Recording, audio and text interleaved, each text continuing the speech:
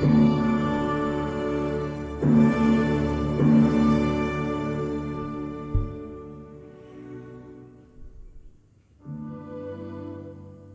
morning,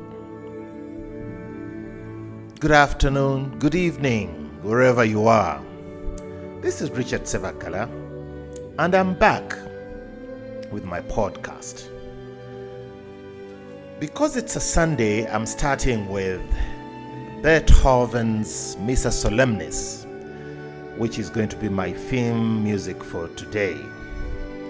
And today I'm going to be talking about customer service.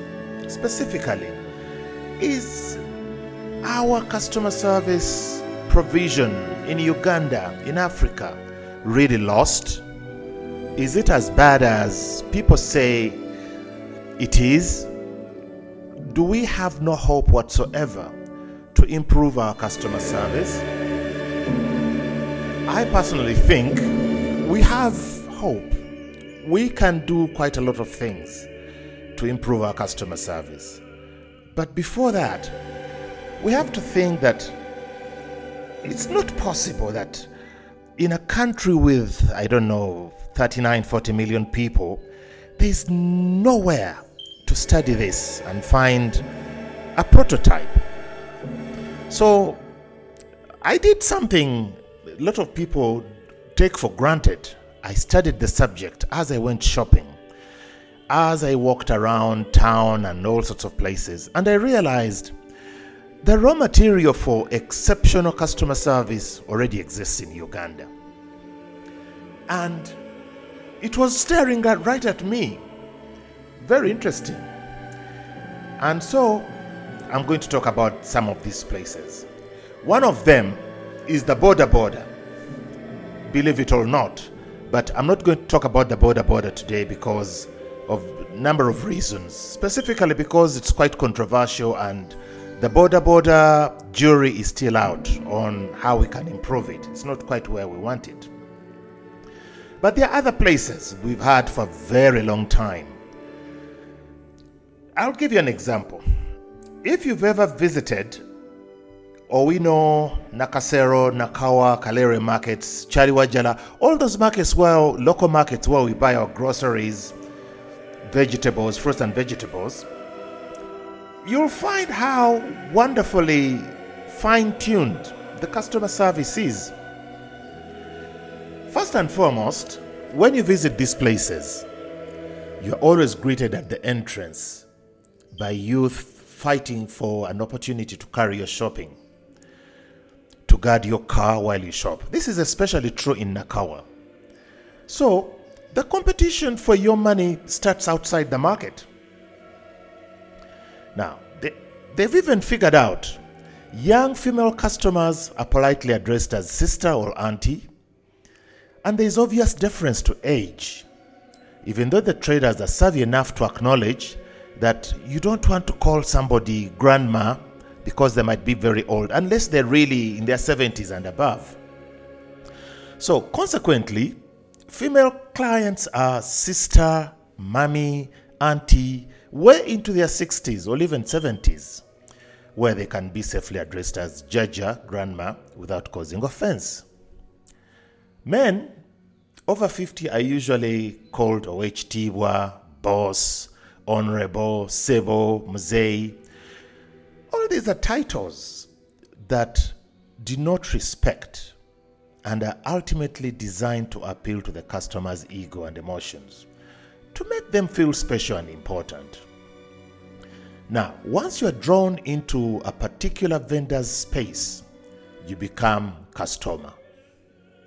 And it's usually very brave for a customer to return to the market and buy from someone else when they've established a customer relationship with another.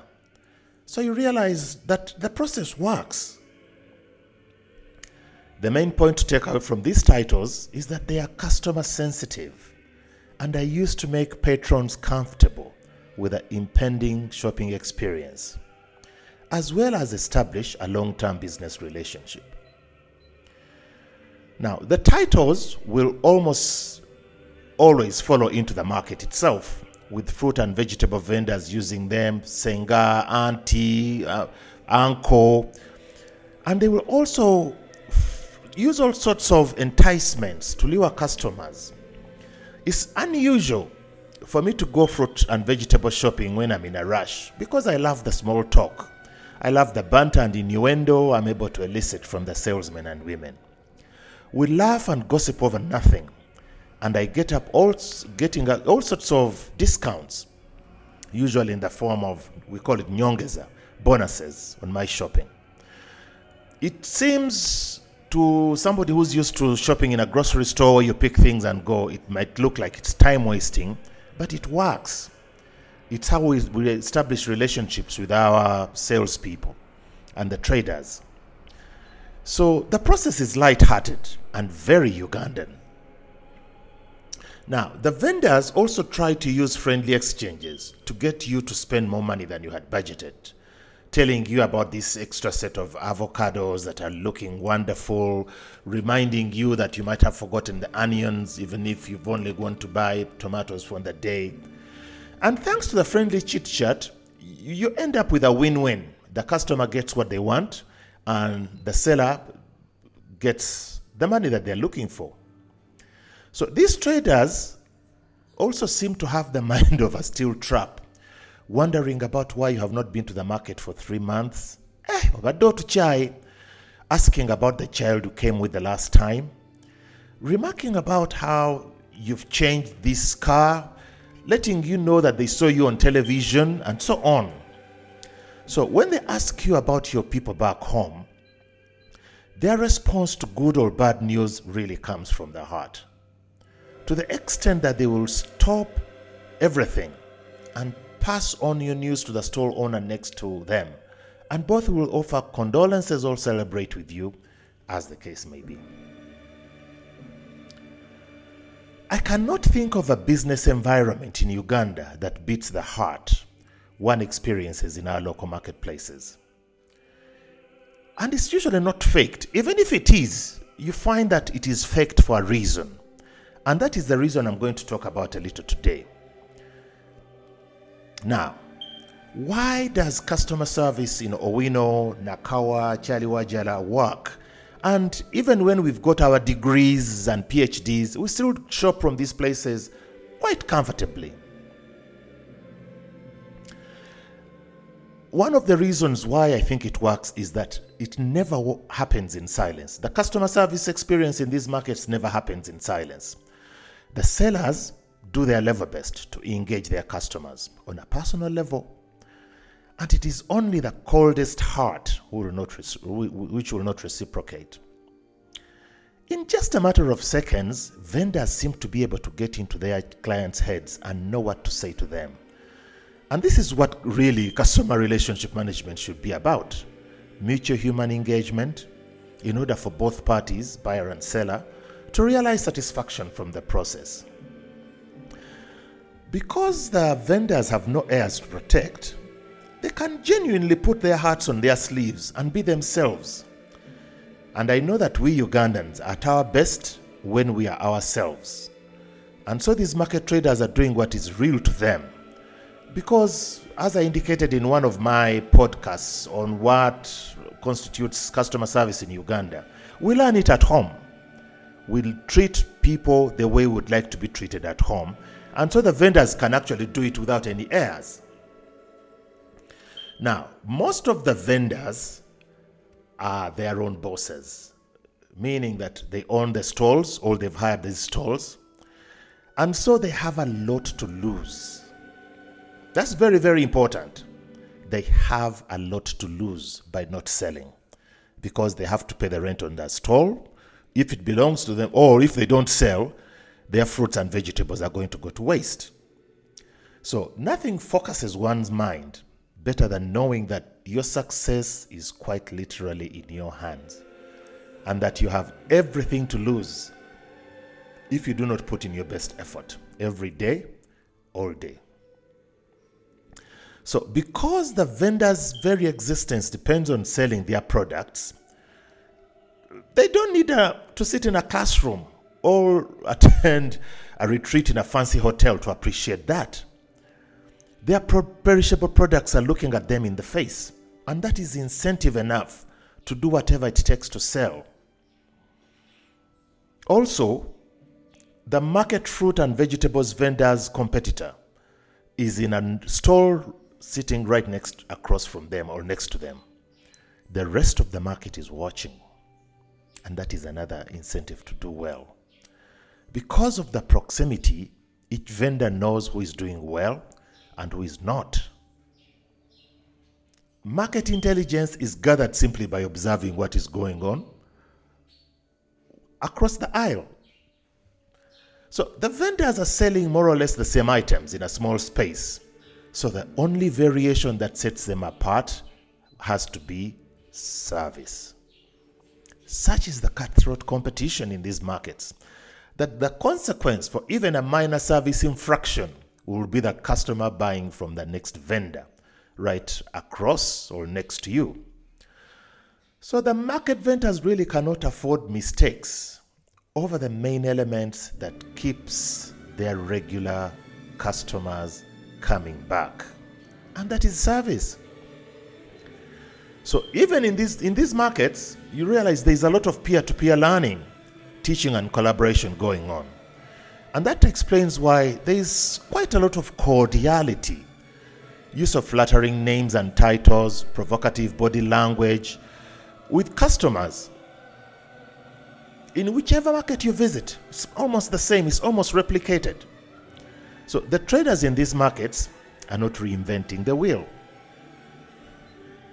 Their customer relations management model was figured out long before I was born, and they all appeal to our emotions, which is what I call the Ugandan way, in order to sell.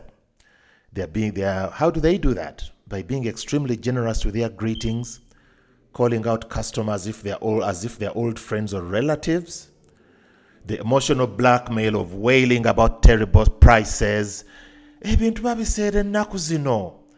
offering bonuses in kind and so on. And also, if you've noticed, many of these local markets, the traders can even bring their children to the markets, which is additional ammunition. First of all, it helps the person at the stall know that the child is safe. They can focus on selling and not worry about what is going on at home. But there is the emotional part of it too, because once you see that you have this 10-year-old or whatever, the baby around, you don't really want to haggle the seller out of the money that might feed the child. So interestingly enough, there is debates are still going on around the world, in capital cities and parliaments around the world, over how to support working parents. In our fruit and vegetable vendor markets, this is a no-brainer. The parents bring their children, especially if they're still young and they're toddlers, so it allows them to focus on their work. A worker with a peace of mind is a worker with a generous heart. So, note too that because managing a stall offers the flexibility for children to be involved, it creates a perfect environment for coaching and mentoring the children into the art of selling. What do we learn from our local market prototype? There are a number of things you learn, but I will just pick a few. If you have a business that you are running, make sure that your employees have something to gain from your business other than just the salary. And how do they gain? They should be able to establish relationships with their customers. And that's not very difficult. Create an environment where your staff are comfortable talking to your customers without feeling they'll get into trouble. Number one, that is how you gain market intelligence. You know what works and what doesn't. And number two, your staff then feel that they're important because they are talking to your customers. And if they're talking to your customers, you value them. That is number one. Number two, make walking the customer's journey an integral part of your training, so that your staff understand how to read their customers very quickly. Many times you find that staff without training will get to understand a customer quickly, but that usually has come from them. But if you train them on how to do it, it makes it even easier. We customers like to engage, but we also like to engage at a level that we don't feel you are, if you like, being too familiar. That's very, very important. Yes, we have nice conversations. We feel you're our friend, but we don't feel you are too easy with us. So there's a fine line. So remember some of these things. The other one that I think would really help if you want your people to provide a service that you also love is at the hiring stage. Don't look too much to book qualifications when you're looking for service staff. Look for passion. Look for potential employees who naturally have a passion for the type of business in which you are engaged. Look for individuals who show that they naturally take pleasure out of being of service to others. Consequently, training these individuals with attributes that lend themselves to serving others will be much easier. If somebody looks sour, unfriendly, unhappy, that should set off an alarm.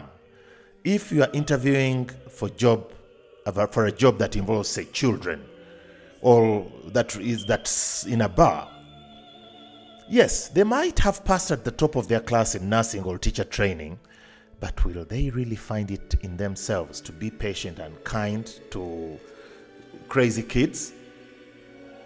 So those are some of the things you need to be looking out for. Most critically, look for people who will go out of their way without being pushed to walk that extra mile. And that usually comes from within. So unless you are good at reading people, do not do the hiring, because you are going to keep on hiring the wrong people. I think I've talked about the walking the customer's journey. That takes a bit of understanding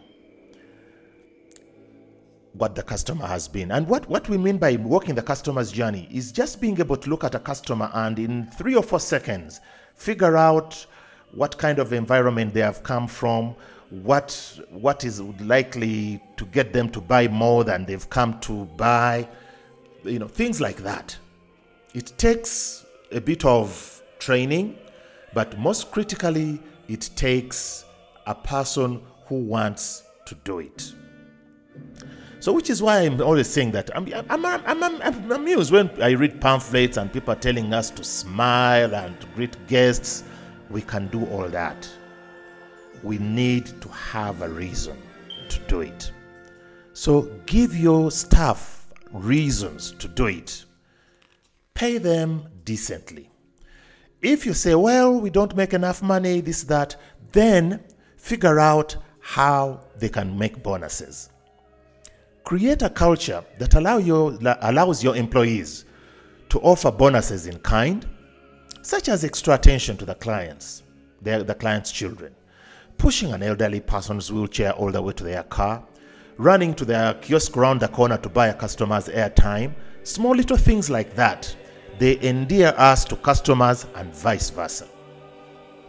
Now, when it comes to paying employees, this is what I think needs to happen in Uganda. We are not doing it well, but it needs to happen. It will come from the seller's side to say, let us get a tipping culture.